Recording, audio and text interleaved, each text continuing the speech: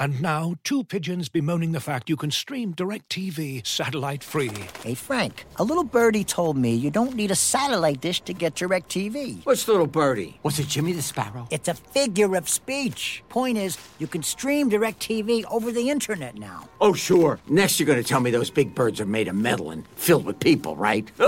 You mean airplanes? Stream DirecTV without a satellite dish. Visit DirecTV.com. High-speed internet service required. Terms and restrictions apply.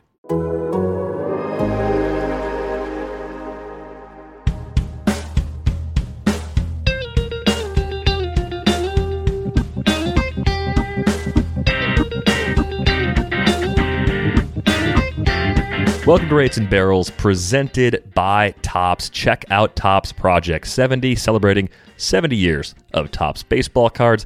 Derek Van Riper back here alongside Eno Saris. Big thank you to Paul Sporer, Andrew Perpetua, and Vlad Sedler for covering over the course of the last 3 episodes. Good to have great friends to talk to when one of us is gone. I think that certainly eased the pain as we went through a week where I was on vacation and a day for you where you were unavailable on Monday. So welcome back. Glad to be back doing the show in its usual form with you, Eno. Oh, yeah. Well, I went camping and got sick. Old story. But also very happy to have you back. I'm very uncomfortable in that chair you're sitting in right now. Yeah, lead host has to be on the left side of the video if you're watching us on YouTube. Right, that's the rule. We did an opposite day episode a couple weeks ago where I was on the right, and it does look weird when the videos start playing back to back. It's like all of a sudden I'm just shifted, and it's like, wait, what's happening? No, where am I? It's a bizarro world. Lots of great questions have been coming in the mailbag. In my never-ending pursuit of Inbox Zero, I took the best of those questions, or at least some of the best of the more recent ones, and cobbled together what I think is a pretty fun rundown for today. We're going to talk about some things related to X stats, a few players who are overperforming and underperforming, and what you should do and how you should utilize the numbers in these particular situations. We're also going to take a look at a few prospects. Drew Waters could be coming up for Atlanta somewhat soon. Lots of issues in that Atlanta outfield. Jackson Kowar debuted earlier this week. I had a question about Logan Gilbert as a possible buy low, so we'll dig into that.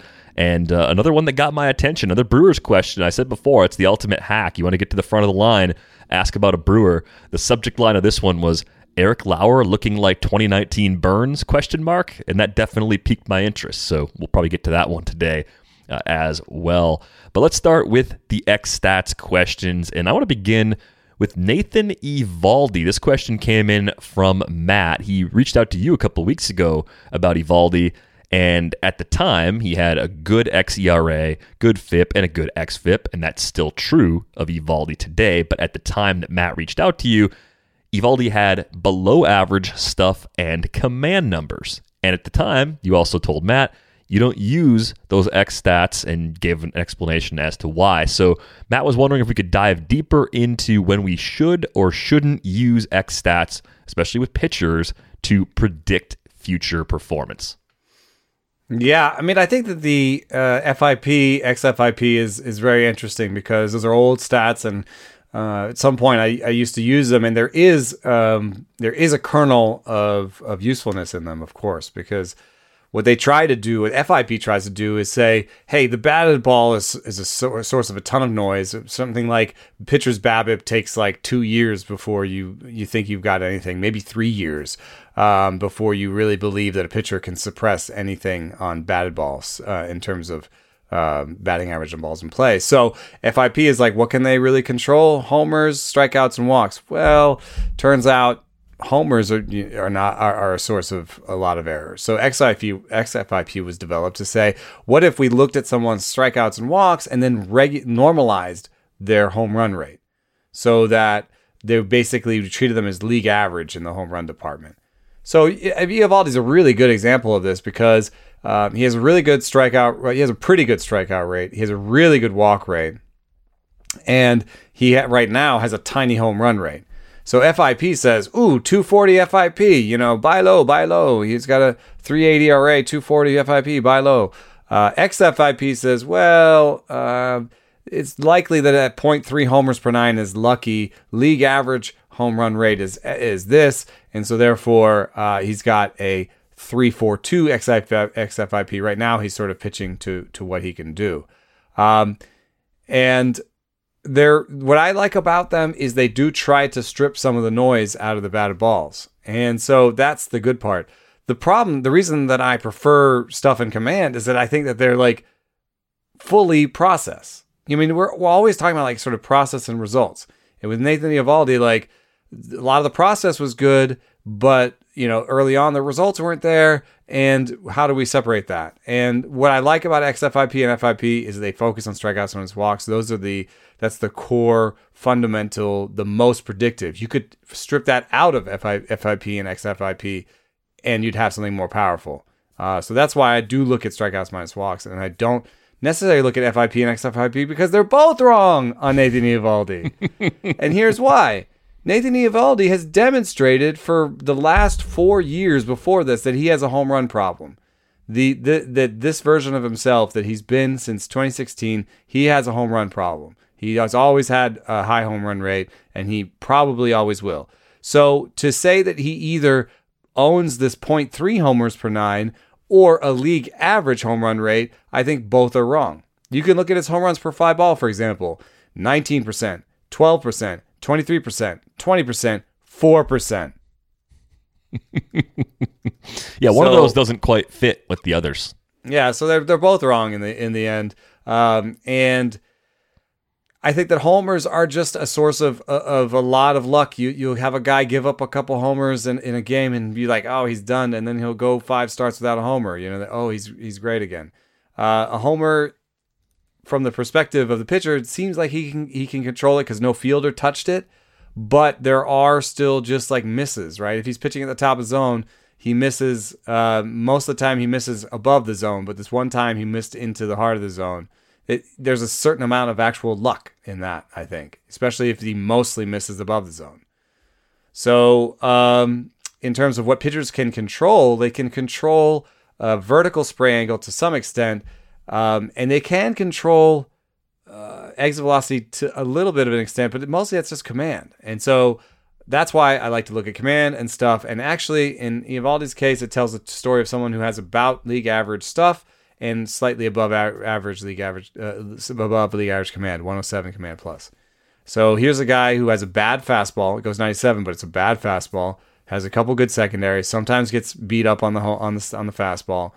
I would say he's somewhere between. Like, let me throw this back to you.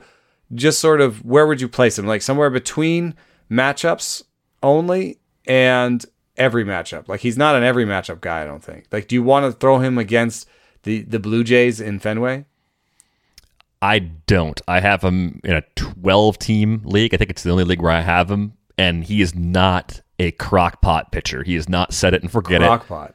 Yeah, he's set it and forget it. I like it. Yeah, you can't just like plug him in and walk away for 8 hours and come back and eat the chili. You have to be very careful about the toughest of the tough matchups, or at least look at your alternatives, right? I mean, you can throw Eovaldi in that spot home against the Jays and live to tell the tale. Maybe he goes 5+, gives up 3 runs, strikes out 6 guys, and sneaks out a win because Boston scores enough runs. Like, that obviously can happen. But to me, it's very borderline in those tougher matchups, and it all hinges on what your alternatives happen to be at that time, what those matchups look like. So that probably puts him just outside the top 40 among starting pitchers. But then, if we're going back to the rubric we were using during the winter, you were talking about having injury flags on your rankings. And unfortunately, Eovaldi's had 2 major arm surgeries, so I think he still carries that elevated injury risk kind of indefinitely. That's just the nature of having that. Like, you can't really ever completely get away from that.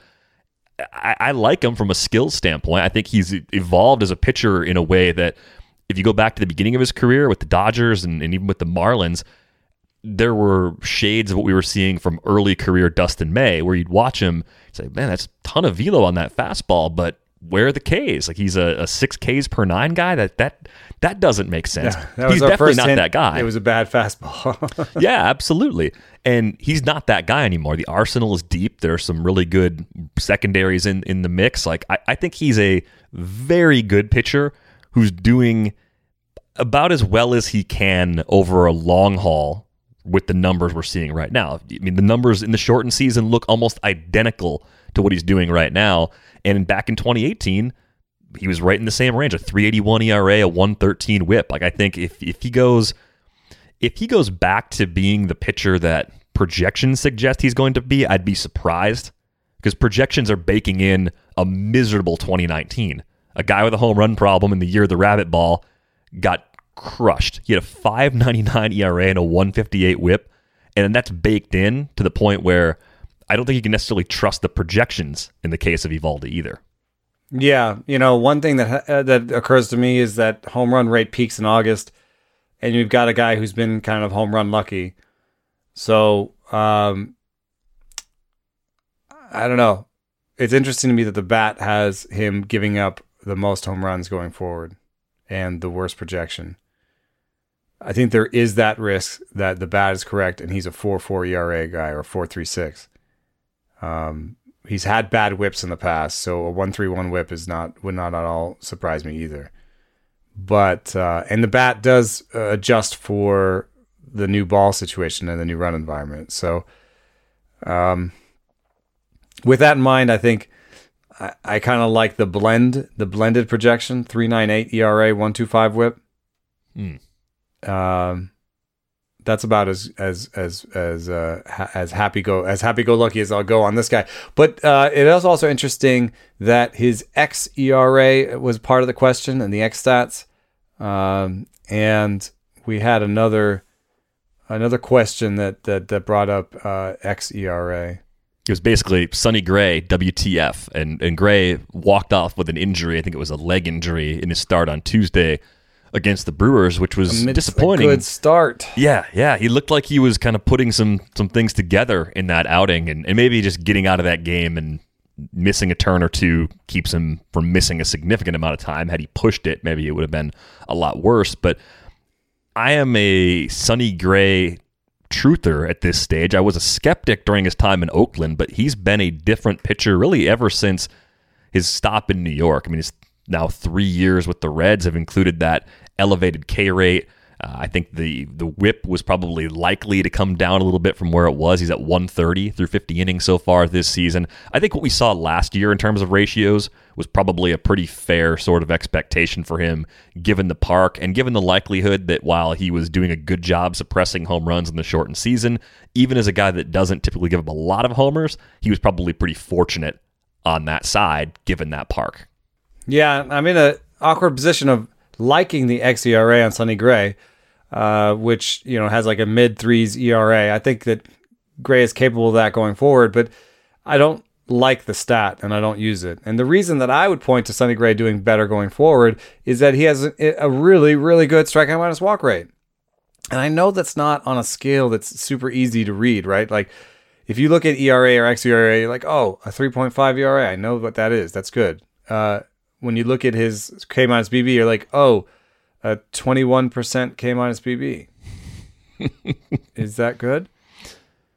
And I understand that, but it is a better stat. It does do what FIP and XFIP wanted to do better. And it's been proven to be a better in-season predictor than FIP and XFIP. So just know that it used to be 12%, but I'm getting the league average right now. I don't know. Should we split it up between starters and relievers? The league average overall in strikeouts minus walks is 15, but starters are a different breed. So I would use the starter one, which is 16. Well, I was just looking at the leaderboard with a filter of 50 innings pitched so far this year, which Gray narrowly meets. There's 109 pitchers who've done it, and he is tied for 23rd in K minus BB percentage out of 109. So, and he pitches in a park that's a little bit tough on homers. So maybe he'll have more homers. But New York was tough on homers, and that wasn't the reason he had a trouble in New York. Right. So I would say I would expect that home run rate to go down. The strikeout minus walks are really good. And the reason why I don't like xERA is this. xERA is based on xWOBA. So First of all, XWOBA for pitchers was not designed to be predictive and has not shown to be valuable as a predictive stat. Just in terms of what people, you can look it up on Baseball Prospectus has done a thing on it. You can even say, you look at Tom Tango tweets where he says XWOBA for pitchers, or XWOBA is not designed to be predictive and is not predictive for pitchers. But the why it's not predictive is interesting because, so XWOBA says, okay, he allowed this launch angle and this exit velocity, right? And so therefore, even if it wasn't a double, we can call it a double, right? And that is useful for stripping out defense. However, it doesn't strip out that luck I was talking about, which is the ball sort of drifting a little bit, or this one hitter guessing right, or whatever. Like there hasn't been a lot of evidence that pitchers reliably control exit velocity. The way that they do, if they do it all, is by staying out of the heart of the plate. And that skill is called command. And we know that we have a better stat for measuring command in Command Plus. And that also that nobody's command is amazing. Even the best command artists miss by 10 inches. So someone like Kluber, whose best foot forward right now is not stuff anymore, it's command, was giving up homers because he'll drift over the plate, he'll miss a spot, maybe the front door two-seamer gets too much plate, whatever it is. And so I don't think that XWOBA does a good job of capturing that luck. And strikeouts minus walks are better because they're just like, how often does he strike out a guy and how much does he walk it? That's like a very fundamental skill. It's about as close as you can get to processing an outcome. So anyway, I could have probably stopped talking at people have looked at this that are smarter than me and have decided that XWOBA is not predictive. I think with X stats, I want to neutralize skills if the things that do impact the actual results are changing. If a player's changing teams, moving into a new park, like that, you're getting a new defense behind him. What are the skills taking away a great defense or a bad defense, and then thinking about, okay, how much of a change? What is the magnitude of change going to be based on the skills? Like that, to me, that's one of the better applications of X stats. Defense does matter. An elite defense is good. You want that. You're going to beat your X stats more often than not as a pitcher if you have one of the league's best defenses behind you, and you're going to struggle to meet the X stats if you have one of the worst defenses behind you. Interestingly, the defense doesn't play the same for you as it plays for the other pitchers. It doesn't play the same every night. And sometimes that's because the personnel changes a lot. I mean, that's what baseball is right now, right? Like everyone gets used. Everyone on the roster gets used. And so some days you'll find that you've got somebody at short that's not your best shortstop defensively. But it also just random. Sometimes they make great plays for other players. And then there's a little bit of, if you have a really high ground ball rate, they're on their toes. There's something weird there. Like if you have a really high ground ball rate, you have a lower BABIP for some reason. That's a kernel of truth that goes into Sierra. If you want to look at Sierra, it does believe that you can suppress your batted balls a little bit if you are like Dallas Keuchel and have like a 60% ground ball rate. So if you were looking at something in season, trying to make a decision with one of those front-facing ERA estimators, is Sierra your choice over FIP, XFIP, and XERA? I mean, quick ERA is strikeouts minus walks. Problem is, it's not really listed anywhere. Well, can we make that happen? Look at Fangraphs. I mean, there's like 800 stats on each page. They do have strikeouts minus walks, so I don't know. Can I just say strikeouts minus walks? I think we'll allow it in this case. That's the stat I use. Well, I'm still a believer in Sonny Gray as long as this injury proves to be a minor one. I know it's been a little bit of a bumpy ride so far, but I was encouraged by what we were seeing, especially in Tuesday's start before he left early with that injury. Looking for an assist with your credit card but can't get a hold of anyone? Luckily, with 24/7 US-based live customer service from Discover, everyone has the option to talk to a real person anytime, day or night. Yep, you heard that right. You can talk to a real human in customer service anytime. Sounds like a real game changer if you ask us. Make the right call and get the service you deserve with Discover. Limitations apply. See terms at discover.com/creditcard. Looking for an assist with your credit card but can't get a hold of anyone? Luckily, with 24/7 US-based live customer service from Discover, everyone has the option to talk to a real person anytime, day or night. Yep, you heard that right. You can talk to a real human in customer service at any time. Sounds like a real game changer if you ask us. Make the right call and get the service you deserve with Discover. Limitations apply. See terms at discover.com/creditcard. All right, we had some questions come in about a few hitters, and those were also X-Stats related. One that came in on Twitter from DM. It was not a DM. It was from someone listening named DM. Important distinction there. And it was about Nolan Arenado.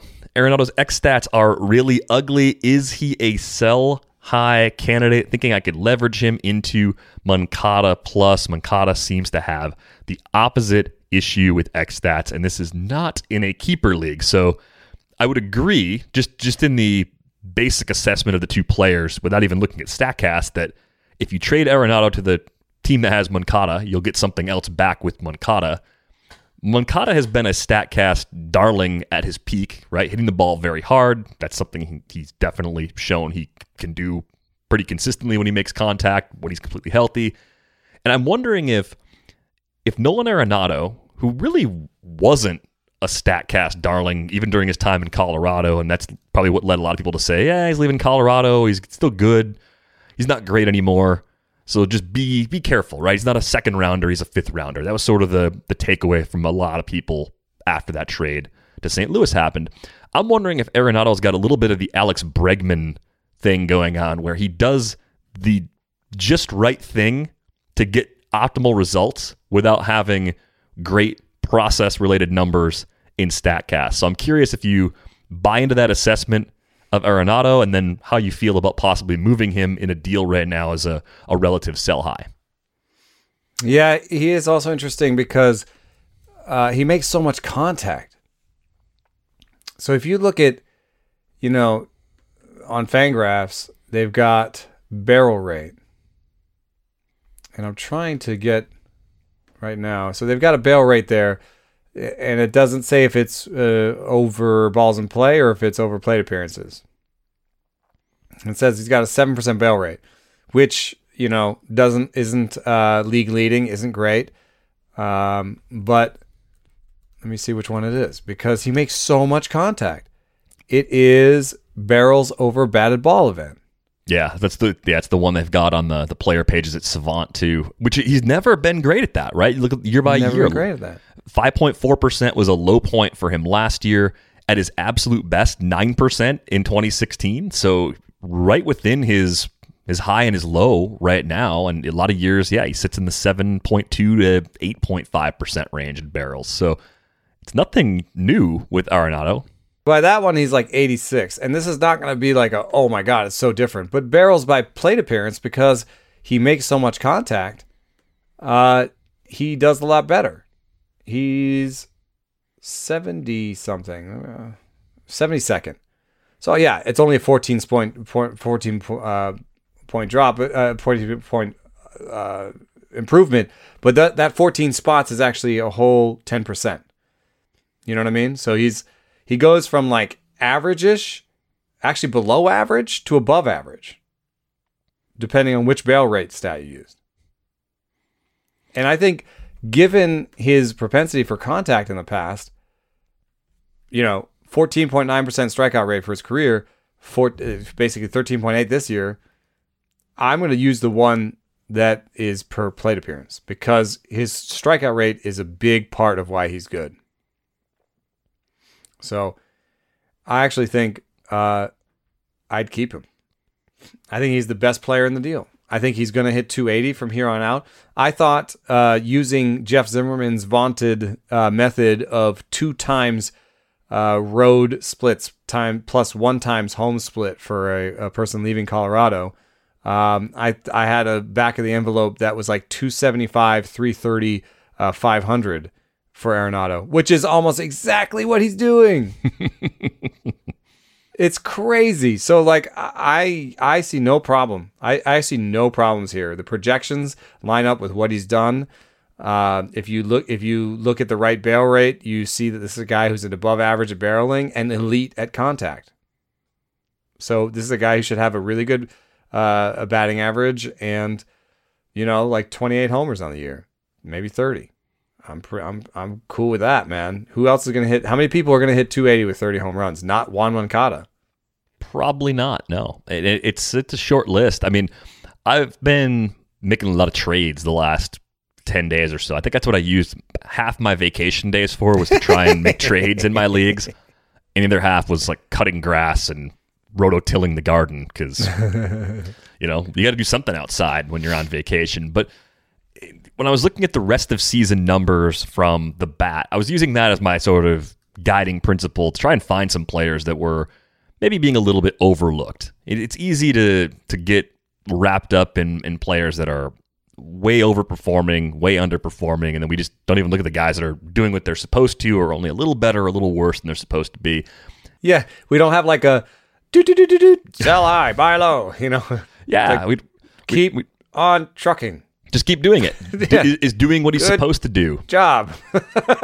Maybe we need more of those to go around. But I was looking at just projected WOBA for the rest of the season, and just looking for names that surprised me, high and low on the list, and then trying to go acquire the bats that were high and try to maybe deal away some of the players that were low. That was my basis for how I wanted to get deals done. Yeah. seemed pretty logical, pretty straightforward. And the thing about a guy like Arenado is that he's at 356, so he comes out in the Bryant, Nelson Cruz, Nick Castellanos range. That's a good group of players. I mean, that's a top 30 or so hitter, I think, if I'm counting correctly.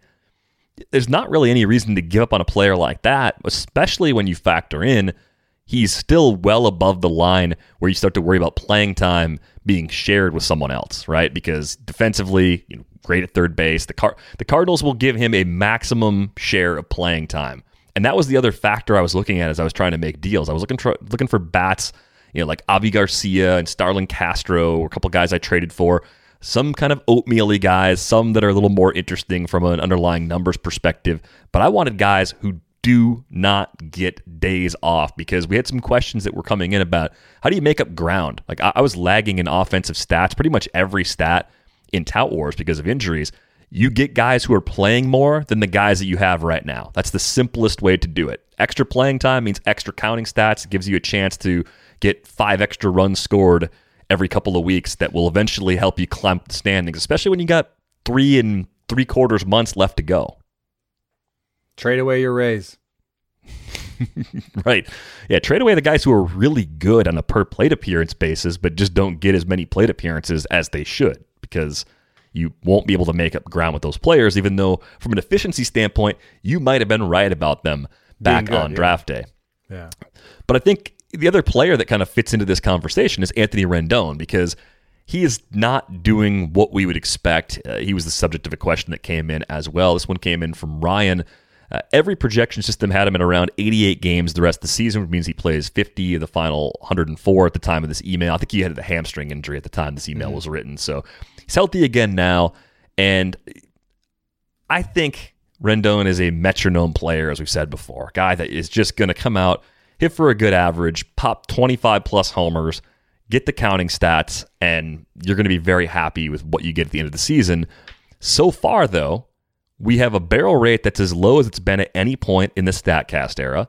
Naturally, the X stats here are not good. A 247 XBA, 385 X slug, a 311 X WOBA. I mean, these just don't look like typical Anthony Rendon numbers. So are we at a point with Rendon where we should actually lower the expectations going forward, or can we chalk up what has been a pretty poor stretch of about 169 plate appearances to the injuries that he's been battling on and off throughout this season?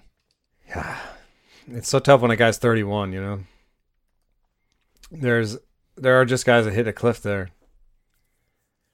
But he was really good last year, so it's not necessarily like he's a poor fit for that park. And there is something going on with his plate discipline and his swing strike rate. There's definitely something going on here. I don't know that I can give him like the full, like, look at this. Highest swing rate of his career. Yeah, it doesn't really make sense, does it? Highest swing rate of his career, almost 10 percentage points higher than last year. Second highest reach rate of his career. So is he pressing? Is he coming off of injury and pressing? Is he getting pitched differently? I mean, the lineup is better this year than it was last year, right? Yeah, the chance for improved counting stats just by existing in the same lineup, well, prior to the Trout injury at least, that was projected to be a better lineup than really it's been in a long time. But in the 2 years that Rendon's been there, this year's lineup is supposed to be better than last year's lineup. Yeah. In terms of the pitch mix he's seeing, more fastballs than he's seen in his entire career currently.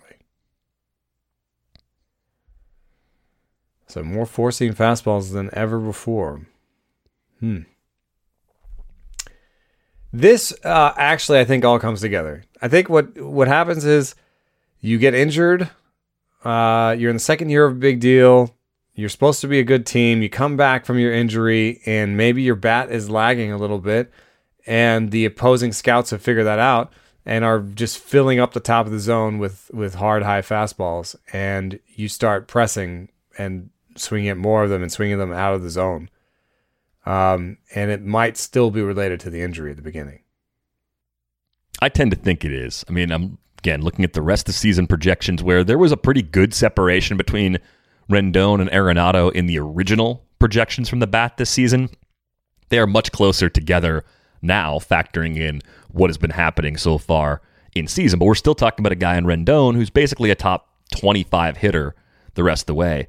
It's interesting, though, that he's projected to be almost the exact same player as Justin Turner.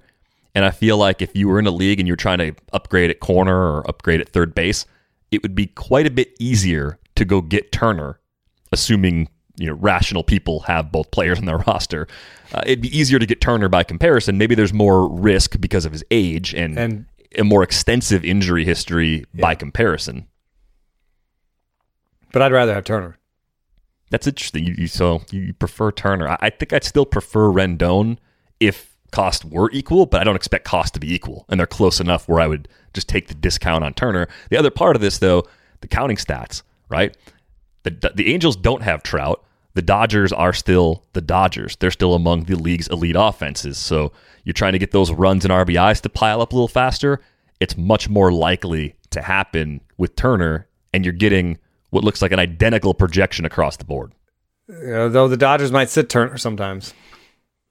So you get an 85 to 90% playing time share instead of a 97% playing time share. But better runs and RBI out of that share. So the things that I like to look at for hitters are the same as pitchers, actually, in some ways. Strikeout rate, walk rate, then reach rate as an underlying basis for any changes in strikeout rate.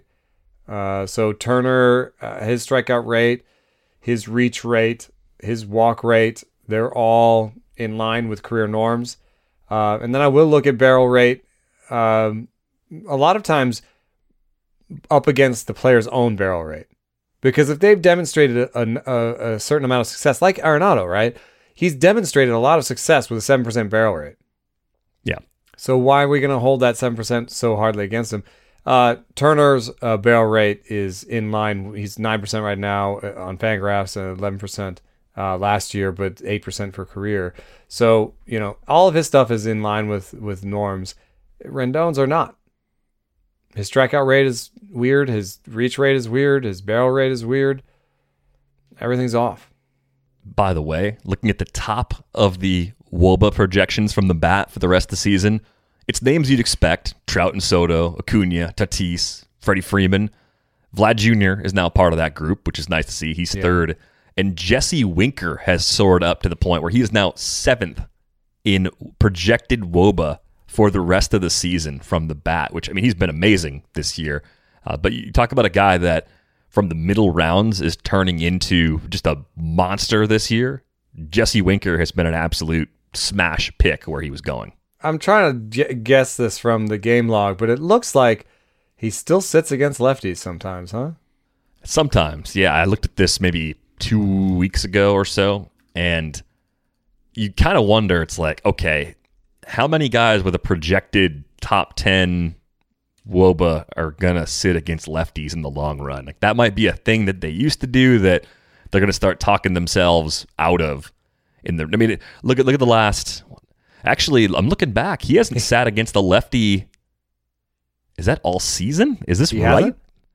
No, he actually hasn't sat against. They haven't seen that many lefties. Okay, so the game log misses I'm seeing are just days between series? That could be. Yeah, because I'm looking back. Or some injury stuff, because... 531 was just a day off. That was a righty, because the Baseball Reference page, this is a great tool, by the way. Baseball Reference has the batting orders tool where you can highlight a player and it tracks them. And then on the left-hand side, on the game log, it puts a little pound sign next to the lefties. Yeah, Jesse Winker, when healthy, has not been on the bench against the lefty all season. So I'm looking at someone else. If that if that matters to someone in weekly leagues, or if that's a little chink in an armor that you can exploit, you could say something like, so far this season he has a 210 WRC plus against righties and an 85 against lefties. There's a problem with Winker. You should give him to me. That is too big of a split. That should not continue. I would guess that they kind of go towards each other. Yeah, he could be league average against lefties and 50% better than league average against righties, and that's a pretty good player. That's a really good player. And even career splits are not predictive. So even if you switch over to the career side and you say, well, he's had 234 plate appearances against lefties and 1,000 against righties, maybe this is really a split. You're talking of wanting 3 to 5 times more sample than that to declare him to have his career split, which is 74 against lefties and 152 against righties. Yeah, so I think I'm looking at Jesse Winker, and as you can see if you're watching us on YouTube, Jesse Winker is elite now. That is where he has gone with what he has done so far this year. Interesting, too, I mentioned Bregman kind of at the beginning of this X-Stats conversation.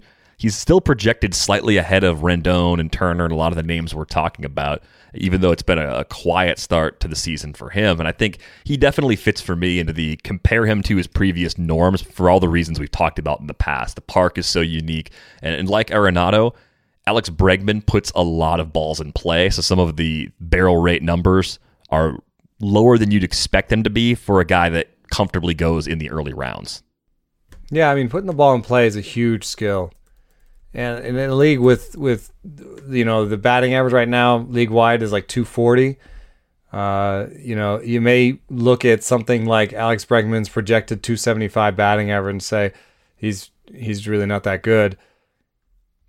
I mean, that's a lot better than 240. It's a pretty nice cushion to fall back on. It's, again, a guy that plays a ton and has great hitters around him is going to give you, at the very least, good run totals, good RBI totals, even if the power ends up being a little bit lighter than you expected when you dealt for him. So I'm still absolutely in on Bregman. Maybe I was a tick too high on him back during draft season, but definitely not a case where I'm like moving away at 80 cents on the dollar where I have him. I think he's a comfortable hold for me at this point in the season. And now, two pigeons bemoaning the fact you can stream DirecTV satellite-free. You see this? A family watching baseball on DirecTV with no satellite dish in sight. Let's heckle them. You call that changing the channel? Choke up on the remote, buddy. I hope getting all these games on DirecTV makes up for your mother not pre-chewing your sunflower seeds. DirecTV has the most MLB games. Visit DirecTV.com. Claim based on total games offered on national and regional sports networks with choice package or higher. Availability of RSNs varies by zip code and package. High-speed internet service required. Terms and restrictions apply.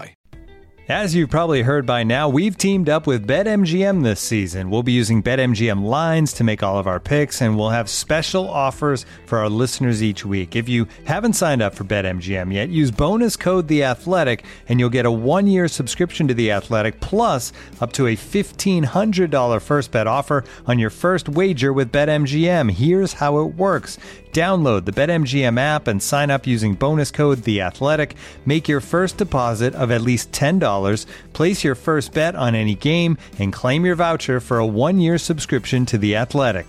See BetMGM.com for terms. U.S. promotional offers not available in D.C., Mississippi, New York, Nevada, Ontario, or Puerto Rico. Gambling problem? Call 1-800-GAMBLER. Available in the U.S. Call 877-8-HOPE-NY or text HOPE-NY 467-369 in New York. Call 1-800-NEXT-STEP in Arizona. 1-800-327-5050 in Massachusetts. 1-800-BETS-OFF in Iowa. 1-800-270-7117 for confidential help in Michigan. 1-800-981-0023 in Puerto Rico. First bet offer for new customers only in partnership with Kansas Crossing Casino and Hotel. Don't forget, if you haven't signed up for BetMGM yet, use bonus code The Athletic, and you'll get a 1-year subscription to The Athletic, plus up to a $1,500 first bet offer on your first wager. All right, as I mentioned, lots of great questions coming in on the pod this week. So the next one came in, it was about Drew Waters. It was basically, could we see him soon, and what should the expectations be? Of course, a lot changing in the Atlanta offense. With Marcell Ozuna getting hurt and facing a lengthy suspension for domestic violence. He will be gone for a long time. And Christian Pache has been struggling. He's been hurt. It's been just an ongoing battle for him. So we've seen a lot of Guillermo Heredia, a little bit of Abraham Almonte. And this is from a team that had a pretty intriguing group of young outfielders making its way toward the big leagues. And this doesn't even mention Michael Harris, who's been one of the bigger risers on prospect lists that have been updated over the last couple of weeks. But Drew Waters also there kind of that entire time jockeying with Christian Pache for top outfielder status in the Atlanta system for the last couple of years. I'm curious to know, what are your expectations for Waters if he gets the call? Because he's tooled up, but he's always had very questionable play discipline despite getting very good results in the minors. Yeah, I mean, this is totally not my type of player with the 30% and plus strikeout rates in the minor leagues. It's just not the player I gravitate towards. There's totally a possibility that I miss on him and he just catches fire, and these sort of things catch up with him later once the book is developed. There are players, Jazz Chisholm has had the strikeout rate problems and it hasn't really caught up to him yet. He's still a very productive player, and I guess Drew Waters could catch fire like that, but I tend to stay away from people who strike out 30% of the time in the minor leagues. Yeah, especially after writing the minor league piece a few weeks ago and looking back at high K rate players at AAA, guys that were at or near 30%, looking back through the lens of, well, Keston Hiura did that, and who else has done that historically? I landed on George Springer as one of the few currently really good players who's done it.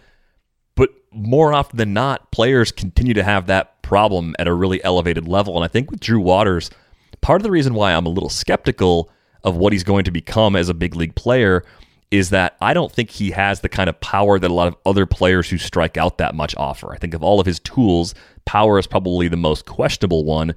Where he could make up for it, though, is if he is able to get on base enough. He's walked 9% of the time at AAA since arriving at that level for the first time back in 2019.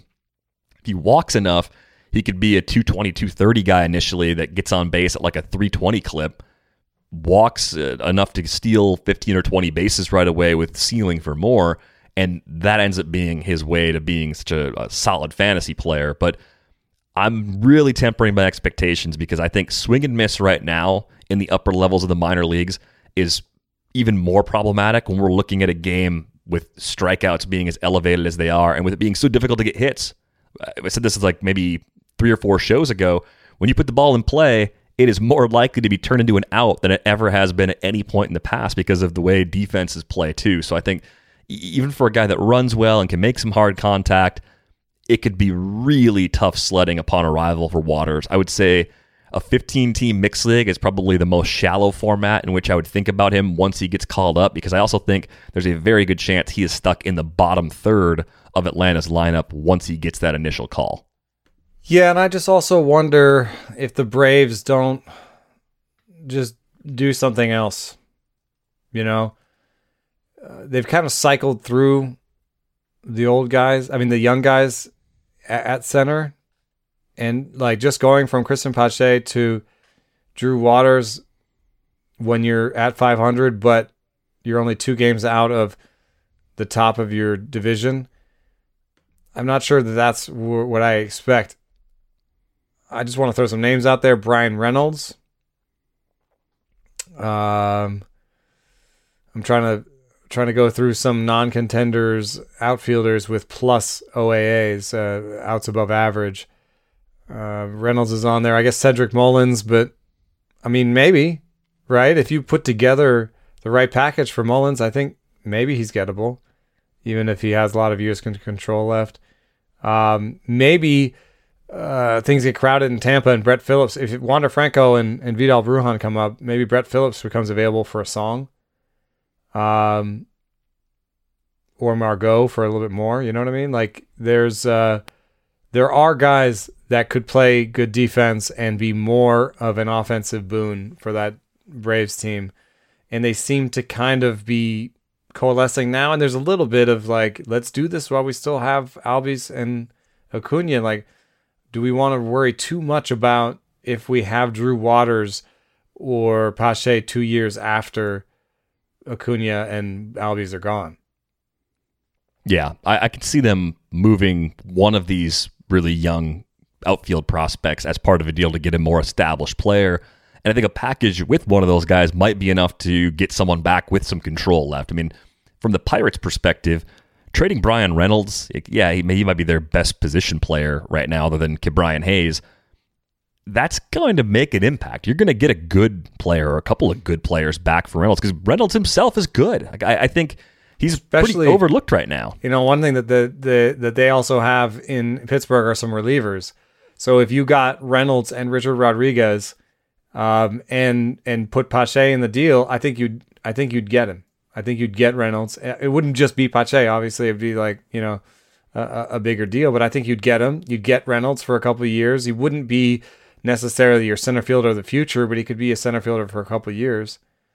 Richard Rodriguez would be a help to the bullpen. I don't know.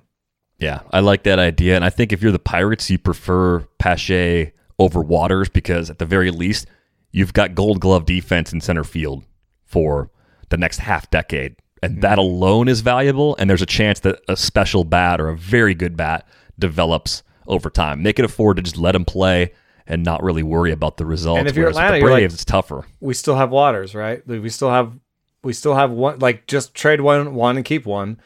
And then you still have the opportunity to have a young guy come up and push Reynolds to a corner. Definitely. That's a great question that came in from Jim, by the way. But I think if we've learned anything from how prospects have fared so far this year, stashing them in mixed leagues might be risky, and just expecting a lot from the jump because of the environment is also pretty risky as well. On that note, let's talk about Jackson Kowar, who was called up to debut on Monday and did not make it through the first inning of his first big league start. But in some ways, there are leagues like the NFBC where you couldn't pick him up before that start because he hadn't been rostered previously. Wasn't added to the pool yet, so we're going to get probably one more look at him before bidding happens. I'm curious to know, as you looked at some of the underlying numbers in that very brief debut, was there anything to be encouraged about from Kowar? Yeah, absolutely. The one nice thing is that all of his pitches were around average. I think that's good. There's no like, oh, that's a terrible pitch and you shouldn't throw it. Four-seam fastball 97 stuff plus, changeup 107, curveball 109. So that's really good, especially when you consider that within pitch type, like four-seam fastballs just don't rate as high. 100 is not average. So within pitch types, that four-seam fastball is actually a 105 stuff. So I'd say average fastball, good changeup, good curveball. He didn't use very much. Mm-hmm. You know, didn't get deep enough into the outing to really get a feel for everything. The big question is command. And I think, how patient will the Royals be? And I think this is a really difficult question to answer. I talked about it a little bit on Monday with Vlad, because at the time, the demotion of Jared Kelenic and the second demotion of Keston Hiura were still like really fresh breaking news. And I put a thread out on Twitter yesterday, and I think people always assume that when I ask questions that I know more than the people who are making the decisions, and that's not at all what I'm implying. I think it's more of a, why don't we have a middle ground with young players between demotion, which can be the right option. I wholeheartedly agree. I think Andrew Perpetua, Sandy Casimir, a couple people reached out on Twitter and just said, hey, these guys aren't machines, which was not at all what I was implying, but it's important to remember that failing for the first time, or failing on the biggest stage even just for the first time, can have a pretty significant toll on a player. And if you're around that player, if you're the hitting coach, you're the manager, you're seeing how he's responding, you could decide based on how he's reacting to a prolonged slump. 0 for 38, I believe, was the number for Kelenic. You could decide that just getting to clear his head without the added pressure of being a first-time big leaguer is the right call, and that's totally possible. My general push, though, was if you thought he was big league ready based on 3 years of being a pro, again, a pandemic year mixed in there, and we're talking about a really young player, you thought he was ready, I'm not sure 3 bad series or a 3-series slump should be enough for you to go from you got a 90% playing time share to you're going back to coma. And I think it's a lot like what we talked about with how teams handled pitching for a long time. Hey, you can't go 6. You're a short reliever now. It's like, well, what happened to going 2, 3, 4 innings? Like, there has to be some other ways. So I was just kind of pushing out the idea that... sit him against lefties for a while. Sit him against lefties. Give him a series off. You have a bench. You have a big league bench. You've got backup guys that you can play for a few games for him. Let him be around the veterans. Let him be around your best coaches. And I'm not saying this to necessarily just be critical of the Mariners. I'm more just openly wondering if we're missing opportunities to help the final stages of player development because of the temptation to just option a player down, let him get his confidence back. I think that gap between AAA and the big leagues, though, they're so different in terms of the quality of the pitching and the defense you're seeing right now. I don't know if you can always solve your problems against big league pitching by going down and beating up on AAA pitching for a little while. I think with Kelenic, he was at AAA for such a brief time, and even just the upper levels of the minor leagues, he had so little experience there, it's easier to make that argument to send him back down. And I pointed out Dylan Carlson as an example. He went down to the alternate site last year, came back 10 days later, and has been 20% better than league average since the day he came back late last season. So it could be a situation just like that. It could be a longer demotion, a return where he struggles again, or he goes down again. Like, there's any number of possibilities. It just seems weird to me that the biggest button on the dashboard when a young player is struggling seems to be send back to AAA. And I don't know if that's always the best choice, even if it was the best choice in this case. Yeah, it's really tough. I mean, we don't have all the information. I think that's what makes it so difficult is that there's a lot of different things that could be going on. He could be not listening to coaching, in which case a demotion is like, hey, buddy, like, it's not going that well. Even if your coaches are saying everything, your private coaches or your dad or whoever it is you call, because you're not listening to our coaches, that I'm not saying that's what's happening. I'm saying that could be a reason to demote somebody. Confidence is a big one.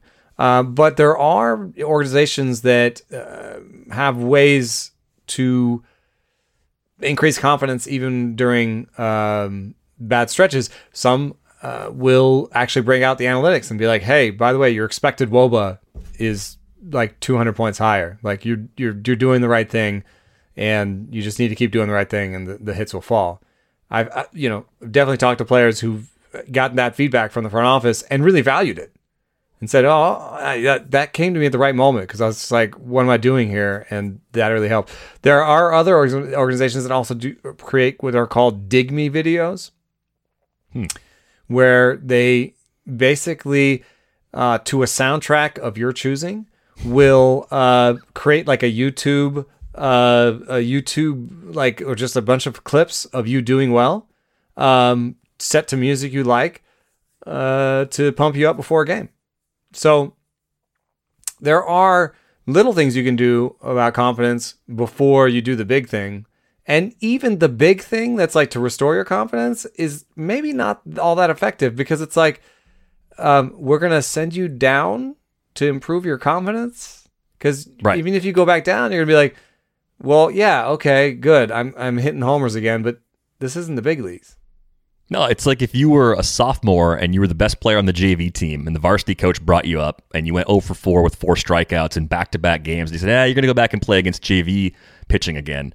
We want you to get your confidence back. You'd be like, well, I'm a There's JV. other ways to get your confidence back. Like, yeah, right. Like, you know it's not the same. Like, and I think players know that. I think every player is different. And I think we're closer now than we ever used to be to teams understanding the individual needs of players. I think we're still probably a long way away from teams fully getting it, but they're more likely to get it in 2021 than they were at any point in the past. So I guess that's somewhat encouraging. And like you said, there's any number of reasons, any number of things that we might not know about. And maybe there are things that the Mariners don't want to tell us. Maybe if Kelenic isn't listening, which again, we don't know, they don't want to put that on him by telling people that in a press conference, because then that creates this extra friction with a player that they already developed friction with Kevin Mather's Rotary Club comment several months ago. So there's always more to the story than we have. I think what is hard for me to grasp is that we all just want something closer to the truth. We can understand. Just let us know what your process is, because this is a hard thing to do and a hard thing to decide on.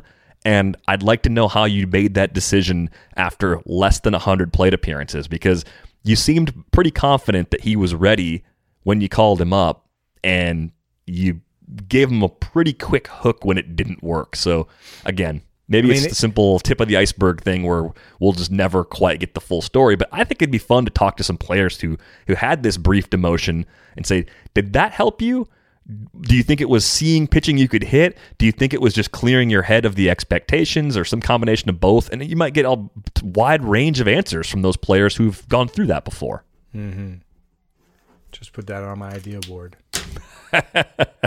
which is literally a piece of paper I scribbled "sent down" on.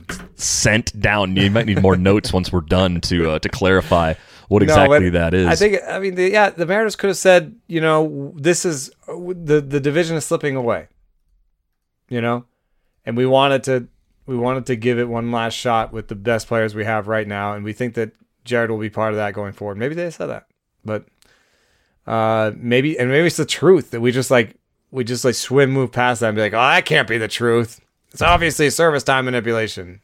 Yeah, and I mean, for me, it's like I'm not even really suggesting at all that that's part of the calculus here. I just want to know, like, how do you make that decision? Because it seems like a really hard decision where there's still a lot of old school thought that maybe supersedes some of the newer ideas about how you can do it. But it's interesting to hear that, building people up with the hype video. If you're an older fan of baseball, especially, I could imagine you're just laughing at that concept. You're like, come on, that's ridiculous. But there's absolutely like psychological benefit to seeing yourself being successful that will make you feel better and think differently and help you pull out of a funk like that. At least it will help pull a lot of people out of a funk like that. Yeah, and there are also things that will become meaningful in as small a sample as the 92 plate appearances that Jared Kelenic put up that we could talk about here, but they almost seem irrelevant, because this is not a situation where, like, the Giants, for example, they were cycling through waiver claims, right? They had Connor Joe, they had, I don't even remember the guys, they kind of went through all of them. Alex Dickerson stuck, Mike Yastrzemski stuck. 2 or 3 other guys did not stick. They're no longer Giants. And they would actually give them sort of like 50 to 75 plate appearances before they moved on. And I think it's a combination of how you would project them anyway. So, like, you'd project Connor Joe to be, at best case scenario, maybe a league average guy. And then you get him into camp and you give him, reps. And then you see, man, he reaches more than anybody. He doesn't make contact really well, and he's not barreling the ball.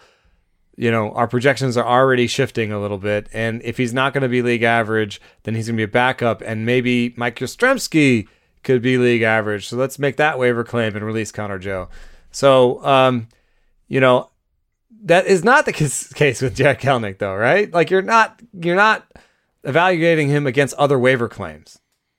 No, you're just trying to make sure that you put him on the path to be as successful as he can possibly be in the long run, because he's such a huge part of your future. And again, like they have every interest in getting it right. So if they think this is the best thing to do, then they think that's the best thing to do. But the why part, I just think the why part and the how else could this work, I think those are questions that are worth exploring. And, some people disagree. Some people agree. 0.4% of making the playoffs. So I think the division running away from us, and we need the best players at the major leagues right now.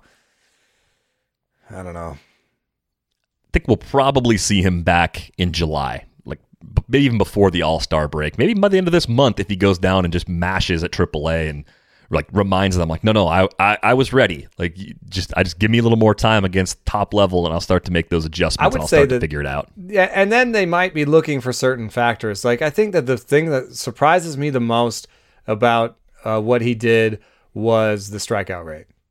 So maybe they were like, whoa, the patience is good. You've even barreled some balls while you've been up here. The max EV looks good. And even when you like look at his like sort of breakdown plate discipline stuff, like, the reach rate is not terrible.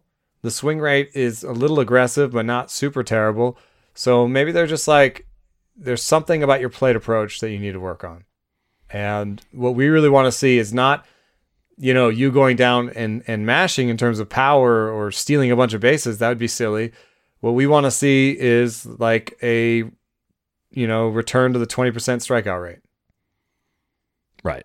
And it might be that simple, but I'm curious to watch how this plays out for a million different reasons.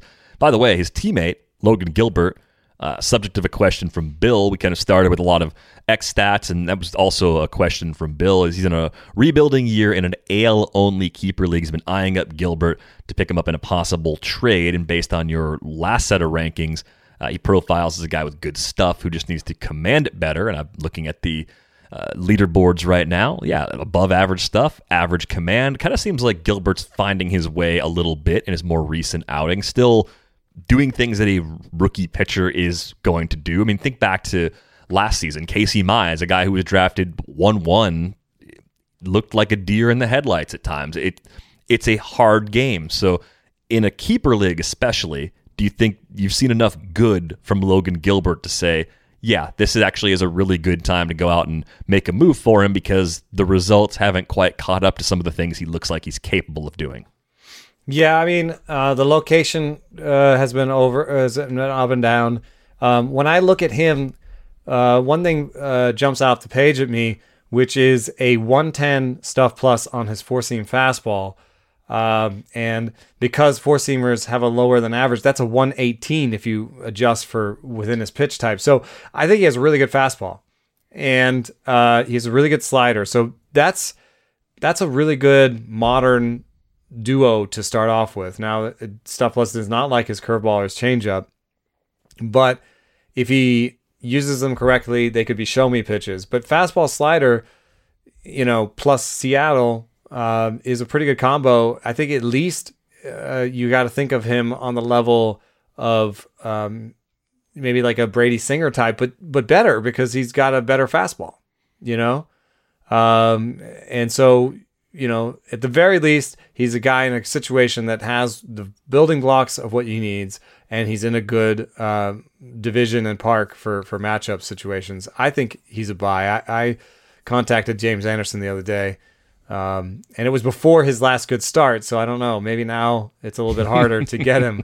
But we agreed that, before that last good start was a decent time to try and get him. And maybe it still is. Maybe the owner thinks that he's, pulling one over on you for one good start. Maybe. And I think if you look at the K-minus BV percentage so far, 16.7% for a rookie going through his first 5 starts. That's good. That's right around league average for a starter, maybe even a shade above. So I think there's certainly more good than bad in the things that we're looking for. It's got to be easier to get going if you have a good fastball and slider. It's like, at least it's not like there's so many pitchers who are in the bin where they're like, oh, well, I like his 3 off-speed pitches, but his fastball sucks. Yeah, and his team wants him to throw his fastball half the time, even though it's his worst pitch. Yeah, right, exactly. Good luck, dude. I hope that works for you. That player may eventually find success, but I don't think it'll be in the first 2 or 3 years. I think it might be when he changes teams or gets released or something, and they're like, no, you know what? Like think about Eovaldi, right? He threw hard, but it turned out his other pitches were better than his fastball. And yes, the fastball velo makes the whole thing work, but he got a lot better when he went from 60% fastball usage to 30 and 40. And so with Gilbert, you actually have a guy who has a good fastball. I think that's a really good place to start. Yeah, absolutely. Thank you for the question, Bill. Thanks for all the great questions that came in. Still a lot of emails that I'm plugging away at. I'll try to answer as many of those as I can, either on the side or we'll get to them on a future show. You can email us, ratesandbarrels@theathletic.com, or tweet at us. He's at Enosaris. I am at Derek Van Riper. As we say at the end of every show, if you need a subscription to The Athletic, the best place to get one is theathletic.com/ratesandbarrels. $3.99 a month gets you in the door. Britt had a piece about the sticky substance problem that continues to plague Major League Baseball that went up on Wednesday. You get all of Eno's stuff, all of the minor league stuff I write about, rankings, everything you need, plus coverage on other sports too. It's a great time to be a sports fan with the NBA playoffs going well if you're not a fan of the Bucks. I think at this point, if you're a Bucks fan like me, maybe you're a little bit disappointed at how things have turned in the last couple of days. But still fun to have that coverage nonetheless. That is going to wrap things up for this episode of Rates and Barrels. We are back with you on Friday. Thanks for listening.